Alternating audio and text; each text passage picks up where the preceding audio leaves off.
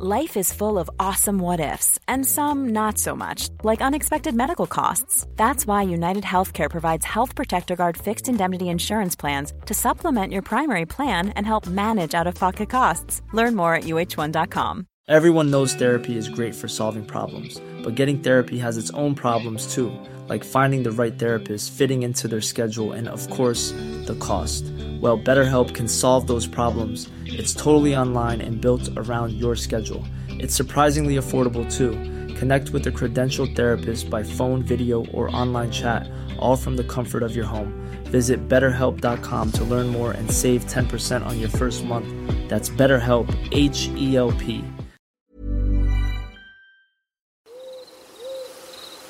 Story time. I live in Wisconsin and am a hunter/fisherman.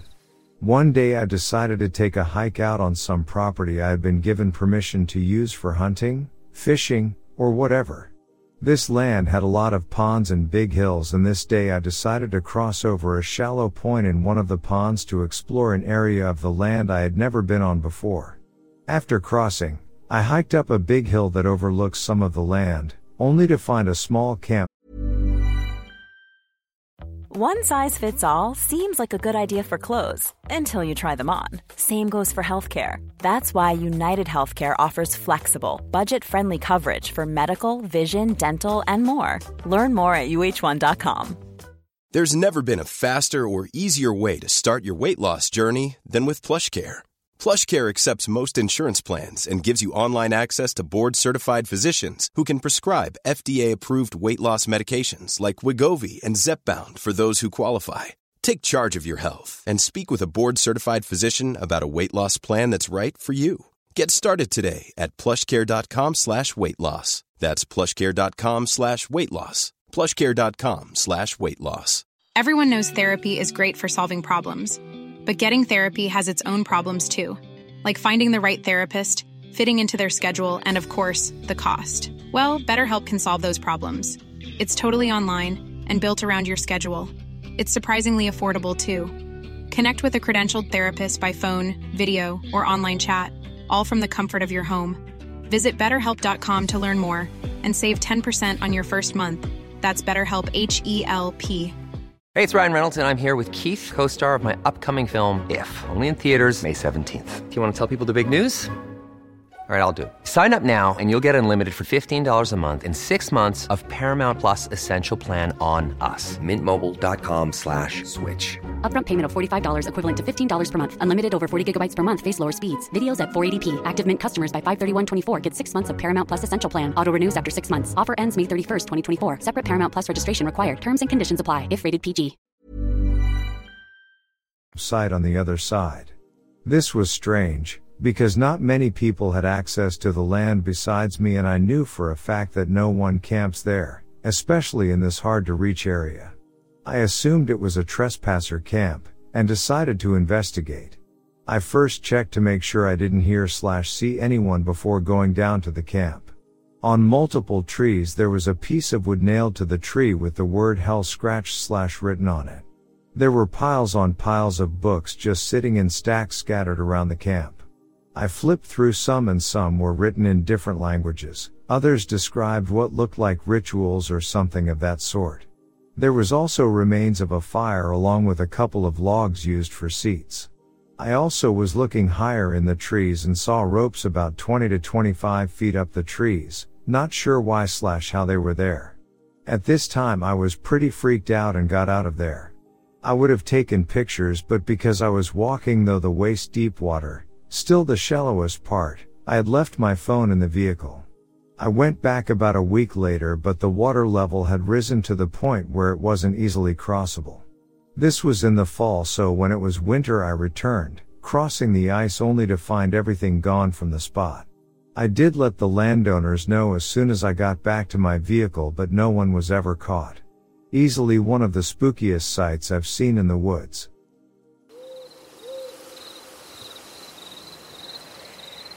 I grew up with about 600 acres of protected wildlife land bordering my house.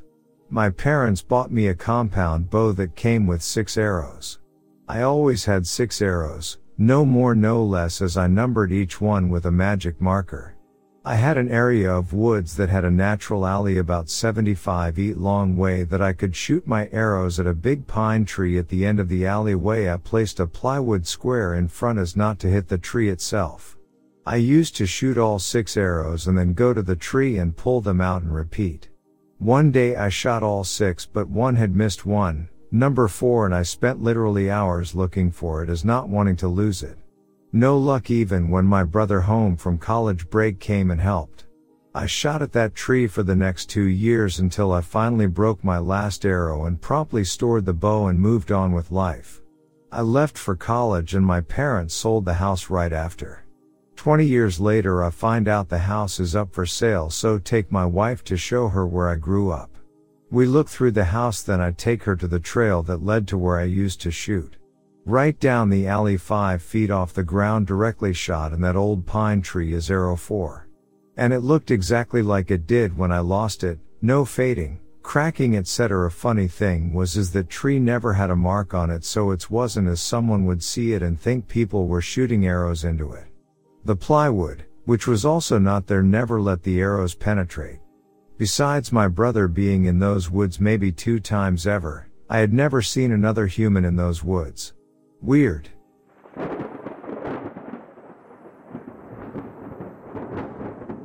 I've been working out at sea on a fishing trawler for 9 years. The creepiest thing is always when people lose the plot out at sea. We had just come into land for fuel and set back out again. We had one guy give us all mints, which we ate, and then about 2 hours later he went crazy. Writing symbols all over the walls and talking gibberish.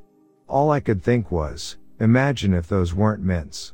We gobbled them up fast enough, he could have given us anything. We ended up having to bring him back in, and he was picked up by mental health services. When they contacted his family, all they had to say was, "Oh yeah, we were wondering when this would happen. Thanks for the heads up, dickheads." Another time we picked up a guy from another boat because we were coming back into dock and they wouldn't be for some time. All the other vessels said about him was he needed to go ashore. Well, as soon as he sets foot on our boat, he asks if there is a locker he lock himself in so he doesn't get anyone sick. First red flag. He then wears earmuffs to dinner. When asked why, he replied it was to block out the voices in his head. Another red flag. By the time the boat was slowly making its way into the harbor, this guy was doing the haka, a Maori war dance, and using a stick as a teia.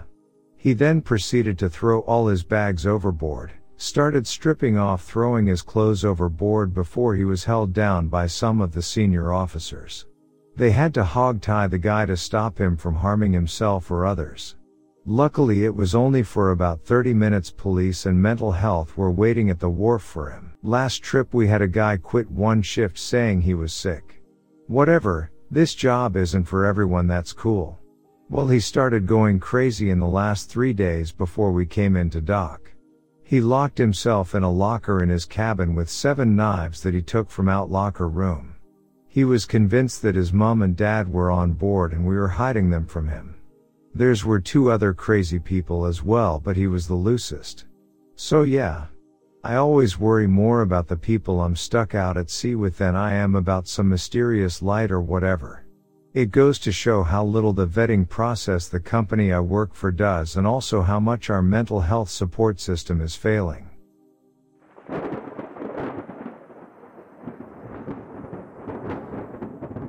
The state park I work for is really one of the most beautiful places that I've ever been. It has a nice mix of beaches and trails. And you couldn't ask for a better environment to work in. It's the Emerald State Bay Park in Lake Tahoe. I don't even know if I should say the name. I wonder if that makes people flock to the area. This place already does get really crowded. I've been a park ranger for quite a few years, and this is the busiest place that I've ever worked.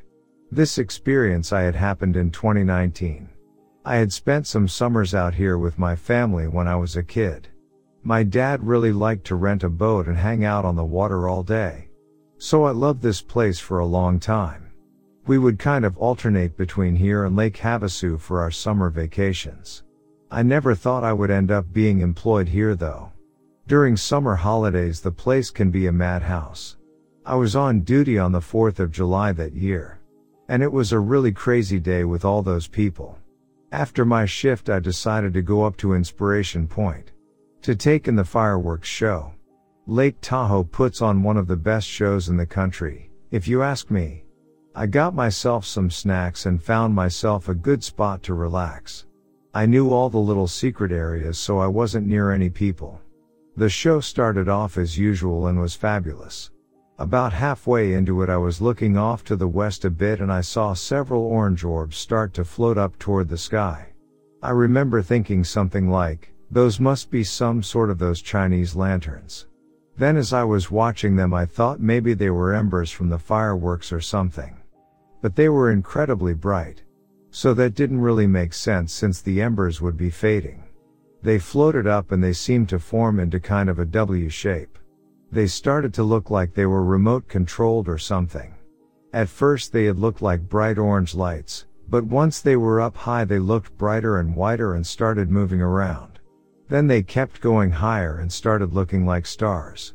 They obviously weren't embers, but then, sort out of the middle of that W shape there was this craft or whatever you want to call it. The zoomed down lower and flew over my head. It was too fast for my eyes to really catch what shape it was. Like fast as a bullet. It was still pretty high up there but the lights on it were brighter than anything I've ever seen. And right after it passed over, there were like these little twinkles of light all in the sky right over my head. Like, right over my head. Not over the lake where the show was happening.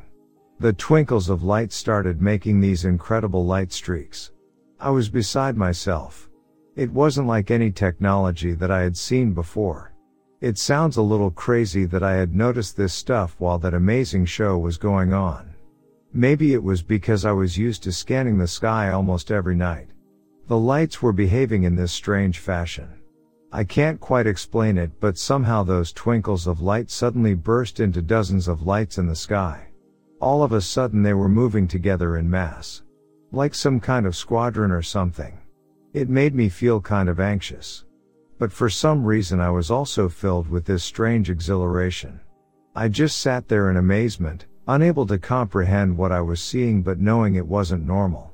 You could see the stars steady behind them as they were moving across. Then the dozens of lights came together, and went into a triangle formation. Whereas before they were just individually flying forward. Once they formed the triangle I noticed that they were flying left to right, up and down. It was really surreal to have this amazing fireworks show going on. And there I was completely ignoring it. And watching this inexplicable sideshow. It wasn't that high in the sky. But not unnaturally low either. But eventually the triangle seemed to just start ascending higher and higher, until I couldn't see the lights anymore. I have never seen anything like what I saw before that night. For the next few months, I kept watching the sky, trying to take notice of anything strange. But I never saw anything on that grand of a scale again. I'm sure people must think that what I was seeing was part of the show. But it absolutely was not that. I know there's some military activity not too far from here. So I don't know if it could have been connected to some testing or something like that. But, I really don't think so. Anyway, I really appreciate the chance to share this here. I'd like to see something like that again, but now that I'm looking for it, it probably won't happen.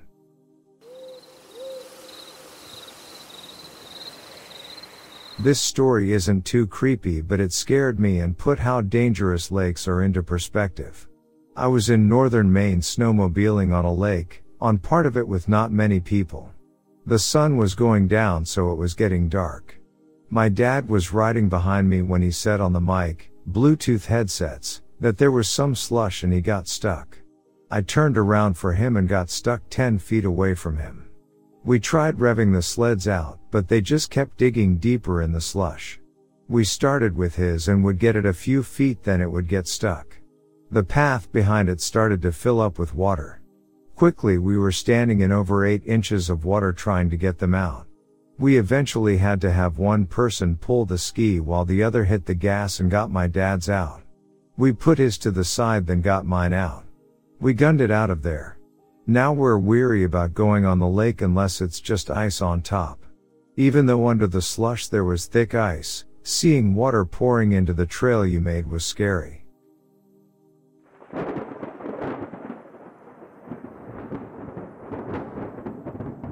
So my uncle took me and my brother hiking in the mountains of northern Greece.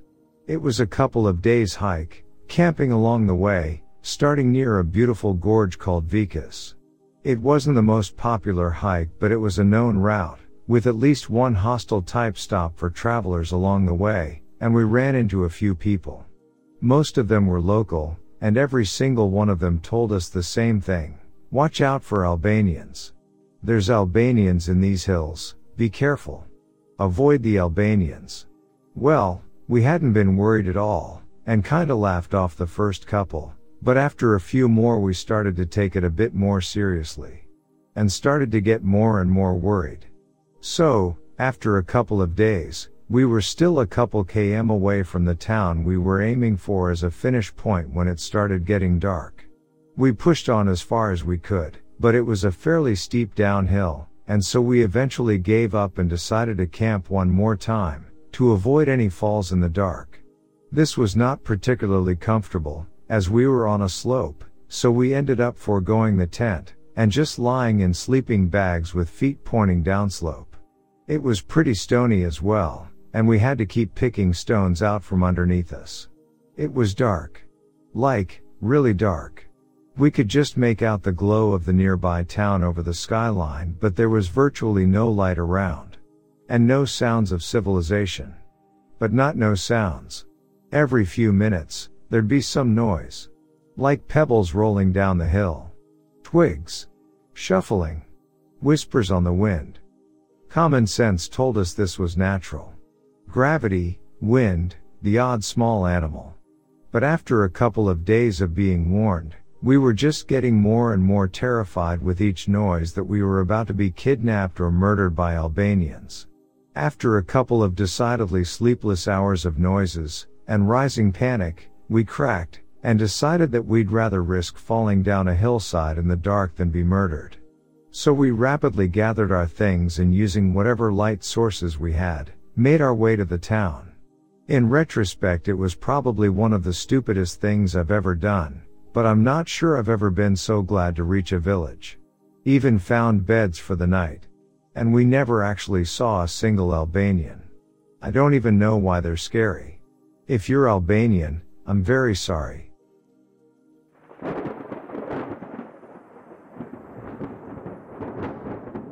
I found a cave while working as park ranger.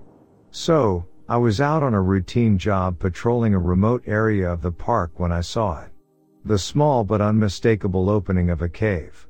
Since it wasn't on any of the maps and it was my job to check things like that out, I wasted no time in taking out my flashlight and heading towards the smaller, but manageable cave opening that was wide enough for me to step through without having to crouch down. The cave was situated in a clearing close to a pond. The opening was located right in the middle of a wall of sandstone and was fairly unremarkable looking. No sign that it was dangerous or out of the ordinary. Since the opening was barely wide enough for several people to step through, that meant the cave had never been turned into a mine. There was also no garbage lying around or any other traces of recent human activity. So for all I knew, I was the first human being to set foot in this cave in who knows how long. The feeling came with a sense of exhilaration I'd never felt before. So I took a deep breath, switched on my extra strength flashlight, and steadily started walking inside. My first few steps in the cave were beyond cautious. Aside from the fact I'd never been here before, the terrain was very steep. You could feel it slowly descending further into the earth.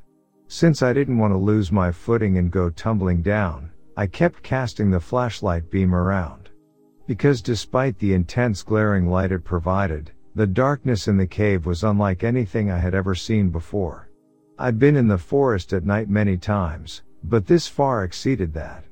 This darkness was dense. After enough careful steps, the descent became smoother, and the floor leveled out. The cave floor itself was rough in some spots and smooth in others. You could tell where the elements had weathered away parts of the land and made a smoother path to walk. The temperature had also dropped significantly down here, and I could now see the many impressive stalactites and stalagmites dotting the cave. The rough descent had been replaced by a fairly even path straight forward, but there wasn't a ton of space to walk around here. A small group of people could squeeze through, but no more than that. My boots occasionally crunched on gravel, but apart from that, the cave floor was empty. Almost uncannily clean. Seeing how untouched the cave was, it can't help but make you feel like an insignificant speck in the vast scheme of the universe. The cave was not only far older than I was, it would be here long after I was gone. Especially because the cave seemed endless. The more I explored, the more I got the sense that I was making no progress at all.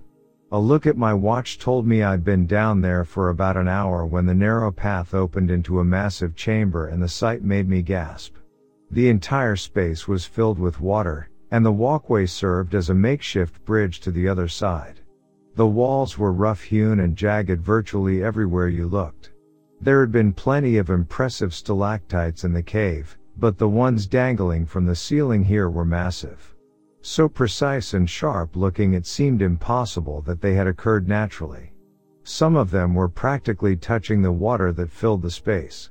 I had no idea how deep the water was, but in the thick darkness, it looked unnervingly deep. The walkway that went from one side of the cavern to the other got rougher here, but it still looked as steady and weathered as before. So, being more careful of where I stepped than ever, I slowly began to cross the cavern. I was almost halfway across when I heard the sound of a rock hit a cavern wall and splash into the water. The sound in the empty space seemed so uncannily loud I almost jumped. Once I was sure of my footing, I carefully shined the flashlight around to check. There was nothing. No signs that anything at all had happened. But on this job, you learn that just because everything looks fine doesn't mean nothing is going on. The hair standing up on the back of my neck told me everything I needed to know. I didn't dare take another step forward. If anything, I was slowly adjusting my footing to turn back around. I was just about to go back the way I came when I heard it. The sound of whispered voices. At first, I had no idea what it was. I hadn't heard a single sound before now aside from my own footsteps. Ignoring the chill slowly washing over me, I slowly began to walk back across the cavern. I'm not sure if it was just my imagination, but as I did, the whispering got louder. The creepiest part was how the voice seemed faintly familiar. Not enough so I recognized it, but enough that it was unsettling. The worst part was that I had absolutely no idea where the voice was coming from. The acoustics of the cave made it seem like the voice was both everywhere and nowhere at the same time. I was almost completely across the cavern when I cast my flashlight around and saw it. There, on the left side of the cavern in the middle of the dark water, was a shadow. With my heart pounding in my chest and the grip on my flashlight slick from sweat, I carefully turned and aimed the beam directly at it. The water illuminated was a murky gray, but the shape was as dark as it had been without the flashlight. I had no idea what the shape was. It was completely solid, but it wasn't any sort of animal, and it didn't look remotely human. It just hung there, floating just below the surface. If there had been the slightest suggestion of human activity here, I'd say it was garbage, a blanket, or some clothing that fell in the water. But I knew that wasn't the case. The sight made my stomach clench. But then, with my flashlight still aimed right at it, it disappeared. There was no movement or any disturbance in the water. It just vanished. That was my cue to leave. Once I was safely across the cavern and on solid ground, I ran out of there as fast as I could due to the numerous rock formations I had to maneuver around. It seemed to take an eternity. I periodically checked behind me to make sure there was nothing there, and while there never was, I could never shake the feeling that something was watching me. After what seemed like a painfully long time, I finally arrived back at the cave opening. Then came the difficult task of maneuvering what was essentially an uphill climb. By now I was drenched in sweat and the climb did nothing to help that. but taking care with where and when I stepped, I eventually was standing at the mouth of the cave with daylight coming through. I gratefully walked out into the sunshine and looked down into the cave. As I did, I swear I saw a figure walk past on the cave floor below. But when I looked back, it was gone. Once I caught my breath, I radioed the cave discovery into the station and some other rangers came out to check it out. One of them was my boss, Jack. I told them I didn't see anything, but one look at me and my demeanor told them something was up. Jack was no stranger to the unusual things park rangers can and do encounter on the job. So with him and the other 2 rangers listening, I told them what I saw and experienced down in the cave. When I was done, Jack sat there quietly for a moment. Doesn't matter if it's 2022 or 1822, things still go bump in the night, he said in his deep, steady voice. I don't disagree. I muttered. I'm sure you don't, Wade. I won't pretend I saw what you saw, but I believe you saw what you saw. Nature can be, and often is, a very scary place. No kidding. One of the other rangers agreed. There's a reason this cave looks so untouched by people. No sign of animals either? None. Jack shook his head at that. That's the sign something is off. Animals don't go near something, that means people shouldn't either. So we'll mark this cave as dangerous, go back to base, and log the find. Now let's get out of here.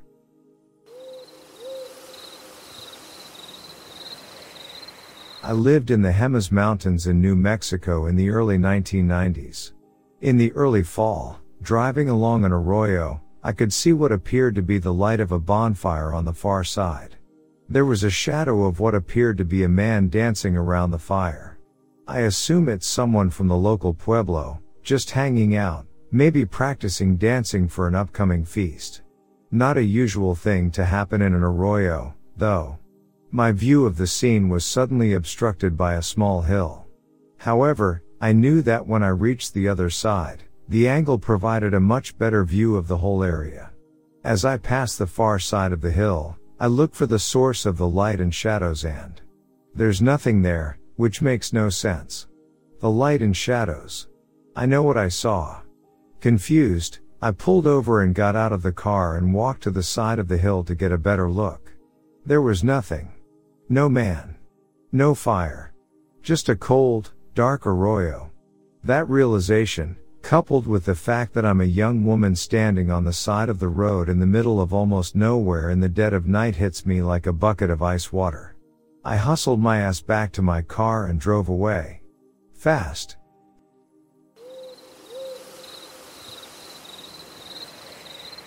Back in July of 2016, I ended up homeless and living out of my car, and in an attempt to make the best out of a bad situation, I decided to take my savings and travel across the country.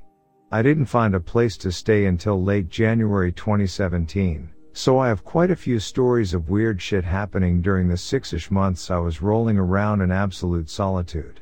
The creepiest thing, though, would probably be the day I spent in central Nevada. Nevada State Route 375 is a desolate stretch of land, flat and sandy save for the scrub brushes and the 300,000 head of cattle meandering through the 220-mile stretch of open range land. On either side of the road, at a distance that feels close but isn't, stand plateaued mountains as barren as the land itself, the walls of a racetrack long forgotten. The road is famous in certain circles for its affectionate nickname, the Extraterrestrial Highway, brought about because of its function as the only major road near Area 51. And, aside from the 54-person town just as many miles in, it's empty. After waking up at a gas station in Las Vegas, I powered north along Highway 93, a barren but not necessarily uninhabited road, high on the promise of adventure. I'm from a very large city on the East Coast, so places like that, places where there's almost nothing but nature, are absolutely breathtaking to me.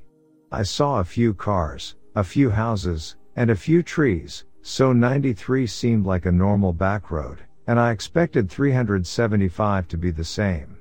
Only when I got to the junction of the two did I realize things weren't going to be entirely what I'd expected. The first thing I saw was a large metal building, almost like a small plane hangar up on a hill, with what looked like a poorly made statue of an alien standing by the main door. It was one of those campy tourist attractions, and there was no way I could leave the R without some kind of souvenir, so I pulled into the level dirt area at the base of the hill and parked. There wasn't a path to the building, though, so I climbed my way up the steep pile of sand on my hands and knees, chalking it up to part of the experience, and went inside. Despite the fact that the door was open, the place was dark and empty. I wandered around for a little while, looking at rows of campy t-shirts, eventually running to the restroom in the back, a little disappointed and more than a little creeped out. By the time I left, empty-handed save for a small pamphlet about the area that had been marked free, it was a little before 11. I kept driving, only then realizing how absolutely desolate 375 was compared to any other road I'd been on. I saw a few live cows, and the occasional cattle carcass, but other than that there was absolutely nothing, no trees, no people, no buildings, no grass, as far as the eye could see. It was the first time I'd ever been in anything that could truly be considered a desert. The map on the back of the brochure wasn't much of a map at all. It was a black line that was supposed to signify 375, and a red dot some ways to the east of it that was, apparently, Area 51. After about half an hour, I came to a spot that looked like a sandy turnaround on the side of the road with a bent stop sign facing out randomly into the desert, and I figured that had to be it. So, against all better judgment, I turned my little silver VW sedan off the paved highway and drove. And drove, and drove, and drove. There were no signs, just me driving across the open desert towards something I wasn't even sure actually existed. I realized, then, that I had no cell service, and probably hadn't for quite some time. If I got a flat tire, or ran out of gas, or got lost, I would have no way to call for help.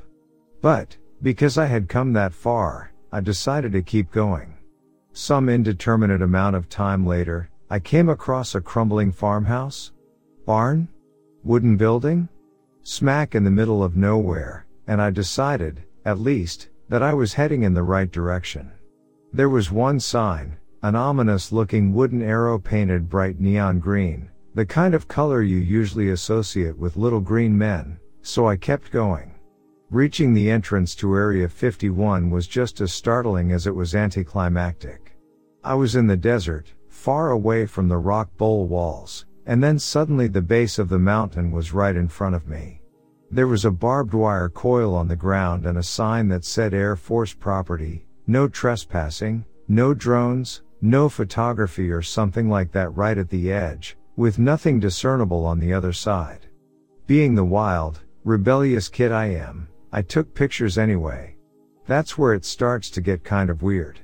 I'd done what I came to do, so I turned my car around and started heading back the direction I'd come. It's important to note that, on my way to Area 51, I traveled in a straight line, and going back toward the main road, I also traveled in a straight line. Yet somehow, after another length of indeterminate time, I never came across that farmhouse again. The panic started to set in, because I couldn't see the road in the distance and I couldn't see the crumbling building in any direction, so I drove faster than I probably should have across the rough desert. In an effort to keep myself from getting a flat or losing control of the car, I turned on cruise control, but it kept cutting out for some reason and my car would roll to a complete stop if I wasn't paying attention.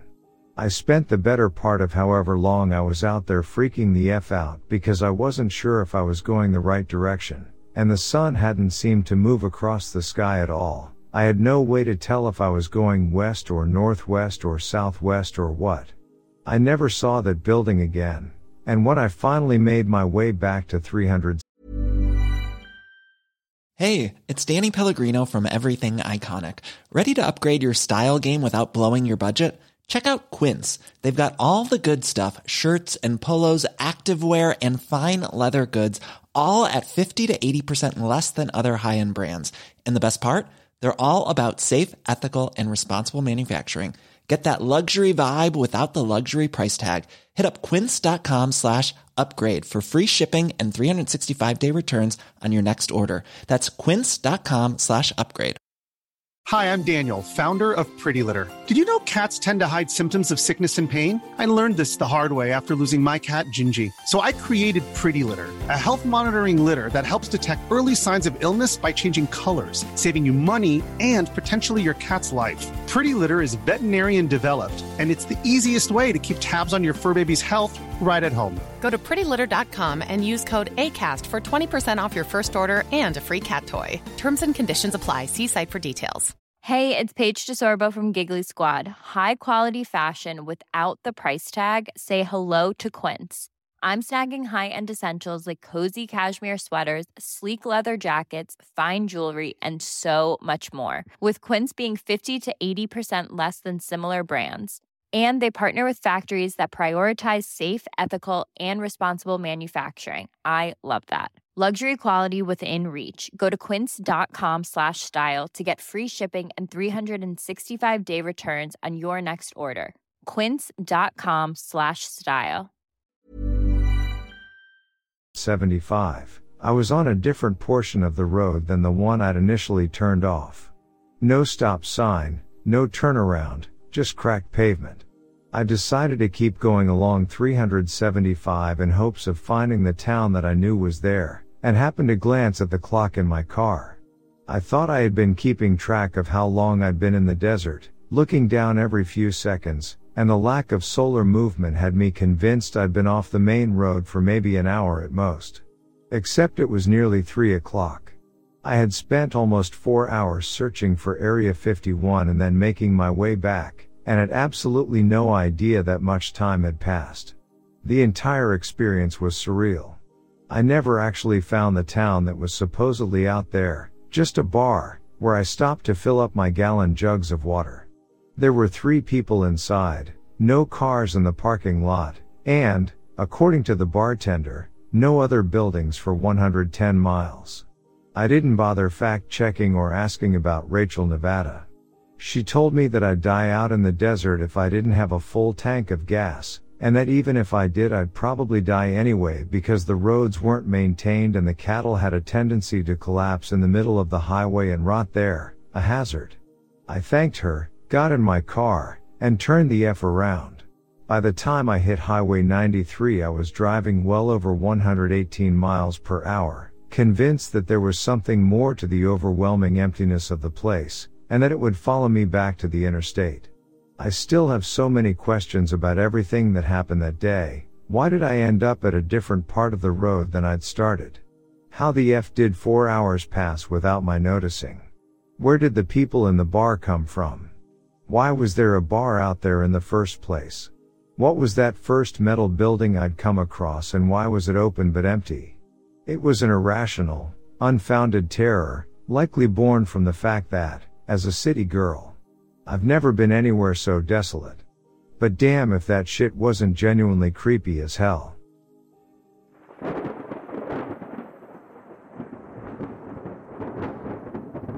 There is a place up in Vermont known as Green Mountain National Forest. It takes up around 50% of Bennington County, surrounding the Glastonbury Mountains at its center, and between the years of 1943 and 1950, several mysterious disappearances took place in its deep, dark forests. The disappearances became so prolific that the area took on a new name among frightened locals, the Bennington Triangle, due to some similarities with disappearances around the Caribbean island of Bermuda. Since that time, the disappearances became an entranced part of local folklore, and to this day, the area's occupants warn against wandering alone in the Green Mountain National Forest. Before the 18th century, the Glastonbury area was mostly uninhabited by European settlers. The governor of New Hampshire chartered the town in 1761, and by 1791, just 6 families called the tiny community home. Yet today, merely 8 residents remain within the ruins of Glastonbury's ghost town. It enjoyed something of a boom in about 1870 when it became a logging town, and as many as 300 timber workers moved into Glastonbury to harvest the surrounding forests. But overlogging of the mountain decimated the trees and eventually led to the town's economic decline. Perhaps the logging damage to the habitats of the local wildlife led to the Native Americans believing that the new industry had disturbed and angered the spirits of the forest. Or maybe the Glastonbury curse was something entirely more menacing. However, it is tough to discern just how much of what people say about the Bennington Triangle is actually true. Details surrounding the various vanishing have varied over the years, even down to the particulars of those that actually went missing. But what is clear, is that for eons before European settlers ever occupied the area, the local Native American peoples used the area as a burial ground for their dead.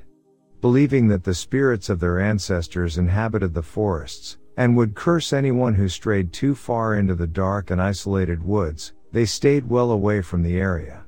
But the same could not be said for those that traveled from across the Atlantic. One particularly eerie piece of folklore from the Abenaki tribe tells of a rock that ate the souls of all that passed near.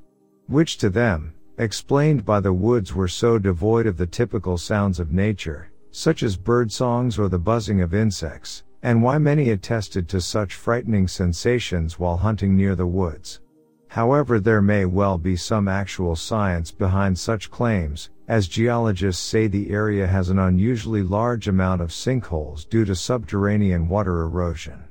But regardless, the list of those declared missing after venturing into the forests is long indeed. And these are just a few of them. In 1943, a man named Carl Herrick and his cousin, Henry, were taking part in a hunting trip just 10 miles northeast of Glastonbury town. The story goes that one point during their trip, Carl walked off into the woods to relieve himself. Yet after some time, Carl still hadn't returned to the spot they were resting at, so Henry called out through the woods to him, only to receive no reply. For hours and hours his cousin searched for him, but Carl was nowhere to be found. Over the following days, a search party scoured the woods for any sign of Carl Herrick, and eventually a body was found that was believed to be his. But his remains showed bizarre sign of having been crushed by some ungodly force, so badly that Carl's rib had punctured his lung, but there were no signs of anything that could have possibly inflicted such wounds. Henry is reported to have said that the search party found that there were large bear prints around the corpse. But a bear would not have squeezed a man to death, nor would it have left fresh meat to spoil like that, being the occasional scavenger animals that they are. Something must have severely spooked that beat if it left a corpse alone like what? Just 2 years later in 1945, the Mitty Rivers incident occurred. Mitty was a very experienced and hardy outdoorsman, and very few people knew the forests around Green Mountain better than he did. But one day, Mitty was heading up a hunting party in a place known as Hell's Hollow, when he happened to stray a little too far ahead. Soon, it dawned on his fellow hunters that Mitty was no longer with them, but none of the hunters showed any initial concern. After all, Mitty was probably the most skilled hunter and tracker that any of them had ever known. It had to just a matter of time before he found them again, yet no one ever saw or heard from him, ever again.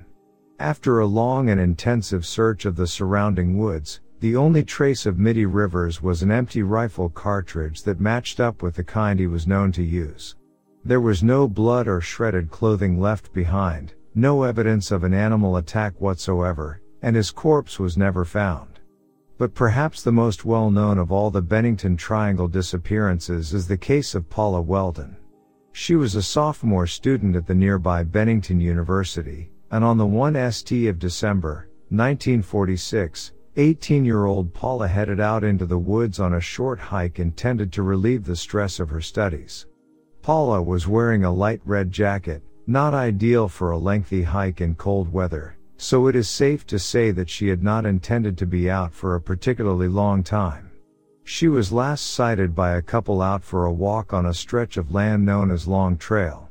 They witnessed Paula turn a corner, but when they reached the same spot, she had inexplicably vanished from sight, and it would be hard to miss such a bright red jacket among the dark foliage. The following day, When her classmates noticed her unusual absence, they informed the local police, who commenced a thorough search of the long trail. The search party was 1,000 strong at times, even included a number of light aircraft enlisted by the FBI. But still, not a trace of Paula was found anywhere. Paula was by far the most famous case, but the most tragic was that of 8-year-old Paul Jeffson. Paul's mother was employed by the local garbage dump, and on the 12th of October, 1950, Paul accompanied his mother to work since he was off school for the holiday. They didn't intend to stay long at all, so Paul's mother told him to stay put in the truck while she popped into the dump's office to complete a few pieces of paperwork. But when she got back to the truck, Paul was gone. Much like Paula Weldon, Paul was wearing a brightly colored rain jacket that would be almost impossible to miss on the backdrop of the surrounding woods. But when another huge search was mounted, which this time included sniffer dogs from the local police force, nothing was found. It was as if Paul had vanished into thin air. But analysis of local Abenaki folklore found a disturbing tidbit of information regarding the wearing of bright colors in the forest. Apparently, it is extremely bad luck to wear anything but dark shades while visiting Native American burial grounds, as it offends the spirits of the dead, a truly terrifying detail to consider. In the same month, October of 1950, a young woman named Frida Langer and her family were on a camping trip near the Somerset Reservoir, deep within the Bennington Triangle. Frida and her cousin Herbert set off on a hike around the area, but less than a mile into their little adventure, Frida took a tumble and landed in a stream. But given they weren't all that far from their campsite, Frida turned back to get a change of clothes, while Herbert waited at the site of her accident for her return. After an hour or so of waiting, Herbie walked back to camp, outraged that his cousin would leave him waiting so long, but when he asked after her, he discovered she'd never made it back to camp. Her disappearance was completely unexplainable, and many puzzled over how a girl could possibly vanish over the course of such a short journey. And by this time, the number of inexplicable vanishings meant that the woods had garnered quite the reputation as being mysteriously but undeniably dangerous. It also seems like the power of the Bennington Triangle is not just confined to the woods. James Tedford, a veteran of World War II, was returning to his residence at a VA hospital in Bennington during 1949, after a visit to some of his family in nearby St. Albans. His journey was via a Greyhound bus that held no more than 14 other passengers, but somehow, when the bus arrived in Bennington, Tedford wasn't on board. Yet strangely, not only was his luggage still in the bus's rack, but personal items belonging to Tedford, including a jacket and his ticket, were sitting on his seat in his place. The other passengers were later questioned by police when he was reported missing. But not a single one reported seeing him disembark at any point on the journey. In fact, they had seen him sitting in his seat at every single scheduled stop, just not the one he was due to get off at, Bennington. Since Tedford's disappearance was yet another in a series of mysterious vanishings in the Bennington area, police were eager to get to the bottom of the case as quickly as possible. But logically speaking, they could only settle on one solid conclusion: that Tedford has never boarded the bus in the first place. But this stood in stark contrast to the fact that, not only was his luggage on board, but he had been sighted by many of his fellow passengers. Like many of the other disappearances in the Bennington Triangle, Tedford's case remains totally unsolved to this day. But there must be practical, tangible explanations for such vanishings, even if they seem fairly outlandish. One theory centers around the intense, unpredictable weather patterns that the New England area suffers from. Professional hikers and mountaineers alike insist that the disappearances are down to nothing more than poor weather. Since wind patterns in the area can be incredibly erratic, even those familiar with the area could lose their footing in perilous situations, or suffer from serious disorientation in some cases. However, although this might account for one or two of the missing persons, it certainly does not account for all of them. Many visitors to the area have also reported seeing cougars in the Green Mountain National Forest. These big cats can stalk hikers for long distances while waiting for an opportune moment to strike. Lone hikers are by far the most at risk, especially during the winter when the mountain lion's natural prey is scarce, which also happens to be when the majority of disappearances have occurred. Because they can weigh more than 200 pounds, a powerful cougar can subdue and kill someone very quickly. But a mountain lion would most certainly leave behind traces of their kills, be it bones or shredded clothing, and in most of the Bennington disappearances, not a single piece of evidence of the unfortunate souls has been found.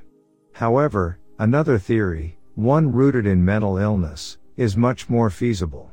One story tells of a bizarre character by the name of McDowell moving to Bennington in 1892, looking for work at a local sawmill. The man was a solitary, quiet soul, brimming with malcontent, and was viewed with suspicion and fear by the other workers. Then, after a few months of floating from job to job, he got into an argument with a foreman, and smashed the man over the head with a hammer before slaying another that came to the foreman's defense. The man was ranting and raving as local lawmen cornered him in one of the town's taverns, and once he was in custody, he was confined to an insane asylum for the foreseeable future. But the man was wild, violent and cunning. And it didn't take long for him to escape the asylum and escape into the mountains to hide among their many caves and caverns. Some say the horrendous environment of the asylum, the callous abuse of the orderlies and doctors, had turned him well and truly feral. And every so often, the man would descend from the mountains to terrorize the residents of the town, wearing only a long black coat, with a pistol in his hand. McDowell may have been able to prey upon the town's residents during the early 1900s, but by the middle of the century, he will have been a much older man, and may not have even survived in the wilderness for such a considerable length of time. Perhaps it'll never be entirely certain what is to blame for the bizarre disappearances in the Bennington Triangle. Be it the weather, wild animals or a deranged serial killer, the area is without a doubt one of the most inexplicably dangerous places in the entirety of the United States for those who are unlucky enough to find themselves alone among the trees there. And it is truly chilling to think that these disappearances might never be solved, that the fates of those poor souls might be forever be kept a secret, hidden among the mountains and forests of the Green Mountain National Forest.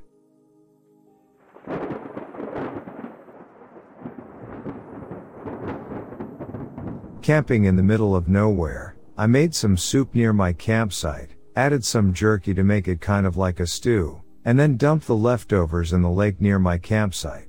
Now when you do this, you often get critters who are attracted to the sight, but I usually don't worry about it. So I wasn't freaked out when I went to bed in my tent, and I heard the normal noise of raccoons and squirrels getting close to it and probably trying to find some tasty jerky stew. But I was freaked out when I heard the raccoons scatter like maniacs like 15 minutes later. Then I heard a much larger animal approaching, but I barely heard any footsteps, just rustling of leaves. I only figured out what it was when I heard literal wolf howling, really close to my tent. They seemed to wander off after a little while, but I didn't sleep there the next night and I didn't leave my tent until it was daylight.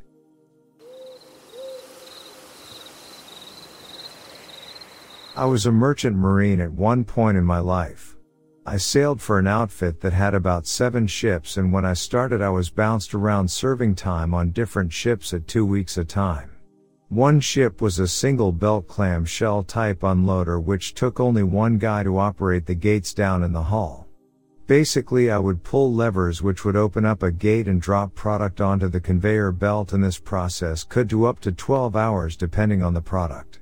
Every cargo hold had its own set of gates and bulkhead with a man door that can be closed to seal off the hold in case of a hull breach. I hated unloading this one ship because it was haunted. For hours on end I could feel a presence near me, I could hear chains being rattled, bulkhead doors opening and closing, whispering and shadows, and towards the end of the unload it was common to be standing in a foot of water and could hear footsteps splashing through. After a while it didn't bother me too much and I would just wish it would help me out. I've seen some crazy shit out there in the Great Lakes.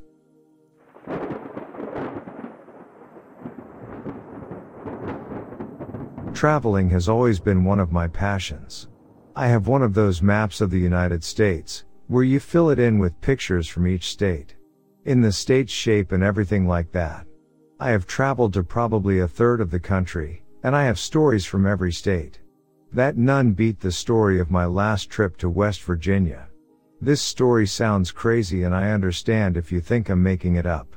Everyone I've told thinks that. You read listeners' stories though, so I'm pretty sure you won't think I'm crazy. At least that's what I'm hoping for. I want this story heard because maybe it will help someone else who needs to hear that they aren't alone. That someone else has seen, whatever this thing was. I always drive when I travel because that's half of the adventure. I had been on the road for a while, driving from Oklahoma to West Virginia. Is about a 15-hour drive with no traffic. So I stopped off for the night at a hotel. This allowed me to pick up a postcard to mail home along the way. Another little tradition that I like to do when I travel through a state. I know that the next thing I tell you is when you're going to think I'm crazy. I was a few miles outside of Point Pleasant. I had stayed longer in Mount Vernon, Illinois than I had intended. So it was just around dusk as I was traveling eastbound. My destination was within 20 miles. I was jamming out to some old classic country bouting out George Strait, when something caught my eye. I slowed down and rubbed my eyes to make sure I wasn't seeing things. I was really struggling to understand what was happening, because I had just seen a huge gray man with wings spanned at least 10 feet. Flying right next to my car. I shook my head and pulled over. Maybe I was just too tired. I sat in my car and decided maybe I needed a short nap. I set a timer on my phone to wake me in 15 minutes, but I couldn't go to sleep. I closed my eyes and immediately I could see the creature in my mind. I finally gave up and decided to finish heading into town. I pulled back onto the road and had barely rounded a curve, when a hunched over figure appeared in a field directly in front of me. The thing was huge. When I first saw it, I swear it had red eyes. But as my headlights hit its face, the eyes reflected back at me. I slammed on my brakes. I was so freaked out. I really didn't understand what was going on. I watched this thing watch me. Eventually it shifted, turning it to gaze elsewhere and kinda shuffling away. So I started to continue my trip. It wasn't long before new motion out of my side window caught my eye. I gasped and hit the gas. The thing was following me. It ran like a kid who was just learning to run. All awkward and unsure. But when it opened its wings and took to the sky, I couldn't outrun it. I sped out nearing 80 miles per hour, but it still kept up. Its red eyes staring at me the whole time. So I increased my speed again. Now I'm going at least 90 miles an hour as I desperately try to outrun this thing. I was beginning to panic. I had no idea what was going on or what this thing was, but I wanted far away from it. Whatever it was never stopped following me. Not until I hit the outskirts of the town. As I started to pass houses, it slowly fell behind. Still watching me, I could see its red eyes in my rearview mirror. The sight was enough to leave me shaken to my core. As I reached town, my grip on the steering wheel loosened. I laughed out loud. I seriously have one heck of an imagination, but I was not ready for what was coming next. I was checking into the hotel. The clerk was being nice and was making small talk. And I'm sure I looked terrified and crazy, but she kept chatting away. She gave me my room number and my key card, and as I said, "Thank you," she asked if I was traveling alone. When I said yes, she asked me if I was okay. I looked like I was running from something. I didn't think I should tell her what I saw, so I just told her that I had an odd experience on the highway heading in. And was ready to turn in for the night. She nodded and I headed to my room. I laid in that bed for hours, trying to justify the creature. Until my hunger got the best of me and I decided to find a fast food place to grab a quick bite to eat. I was pulling into the drive-thru when the red eyes appeared again. I screamed. I couldn't help it. I was so exhausted and I just didn't have it in me to keep acting like things didn't faze me. I wasn't alone this time though. The car ahead of me started honking. And the passenger was excitedly pointing ahead of us in the same direction. They didn't seem overly afraid though. At least I'm not the only one who can see whatever this is. Was all I could think. I'd completely lost my appetite though. Headed back to the hotel, pulled the blanket over my head and prayed for morning. I tried talking to my family about this when I got home, but they told me that my stories just get more and more creative. I gave up eventually, but I do need someone to tell me if they have seen the same thing.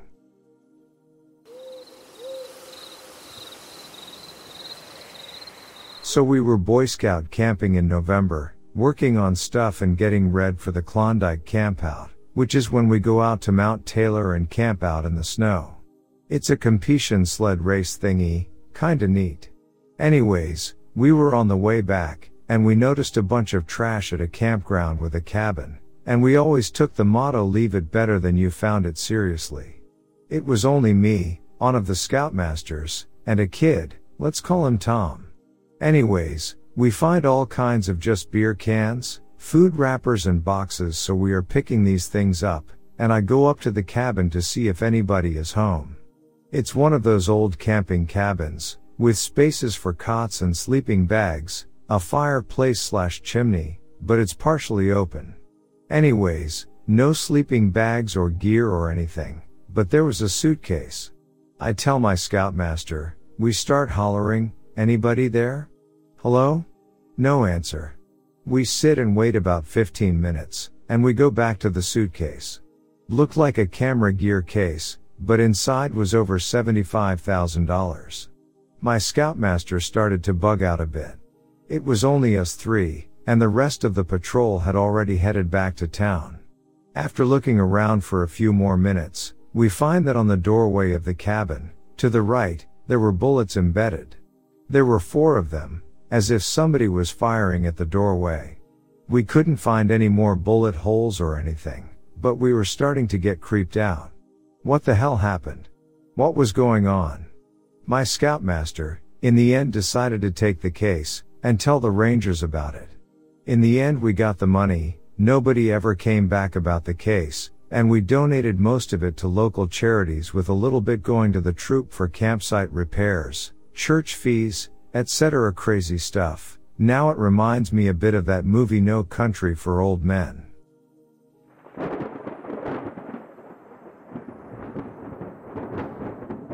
For the better part of my 20s I lived deep in the forests of Washington, between the lush woods and the lively coast to the west. Each year it feels as though dozens of local homes come forward with some tale about a cryptid encounter. And as I'm sure you know, anytime someone encounters a cryptid they simultaneously forget how to work a camera. But real or not real, cryptids are an interesting personality trait of Washington.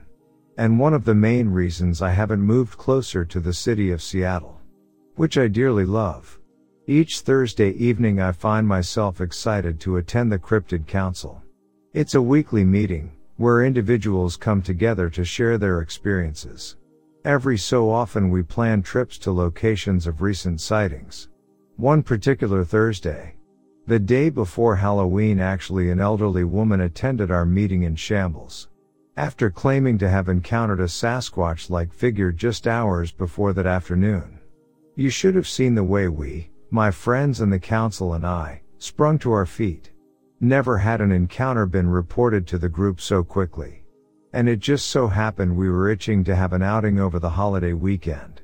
In no time we made the executive decision to call off work the following day, in a scramble home in packer bags and head out before it got too dark.